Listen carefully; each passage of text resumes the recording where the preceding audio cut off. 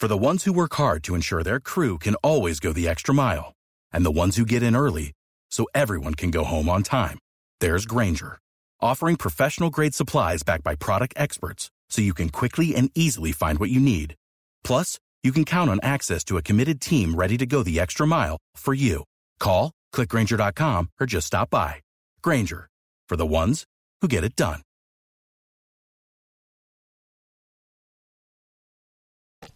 Open letter.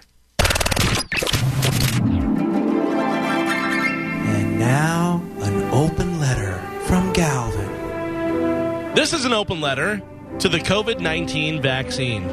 Dear COVID-19 vaccine, seriously? So the new vaccine is rolling out, and people, including myself, have a lot of questions. Is it safe? Is it going to be mandatory? From how far away will Bill Gates be able to track my movements? I think one of the big things that is concerning people about the vaccine is the speed in which it was created.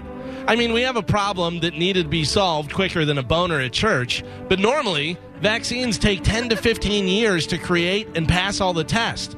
This one was done in less than 1 year. Let's put that in different terms. You're really hungry, but all you have is a turkey. And that turkey takes about 4 hours to cook. But again, you're really hungry. So you cook it for, let's say, 10 or 15 minutes, and then you just start chowing down on that turkey. How safe do you feel? Do you think when you bite into that still raw turkey meat and a vein snaps back in your face, do you think you're doing better or worse? Now, I don't want you to think that I'm an anti-vaxxer. I certainly am not. I just have questions. Like, what are the unknown possible side effects from the COVID-19 vaccine? Will my eyes liquefy? Will I start suddenly speaking like a cartoon mouse? Will my breath smell like a diaper that was left on the beach and my hair turn into snakes? Take the vaccine, don't take the vaccine. It's not my decision to make. It's your body, it's your choice. It's up to you what you want to do. I just hope that it works, and I'm amazed and grateful to all the people that put in all the hard work in creating this vaccine so fast.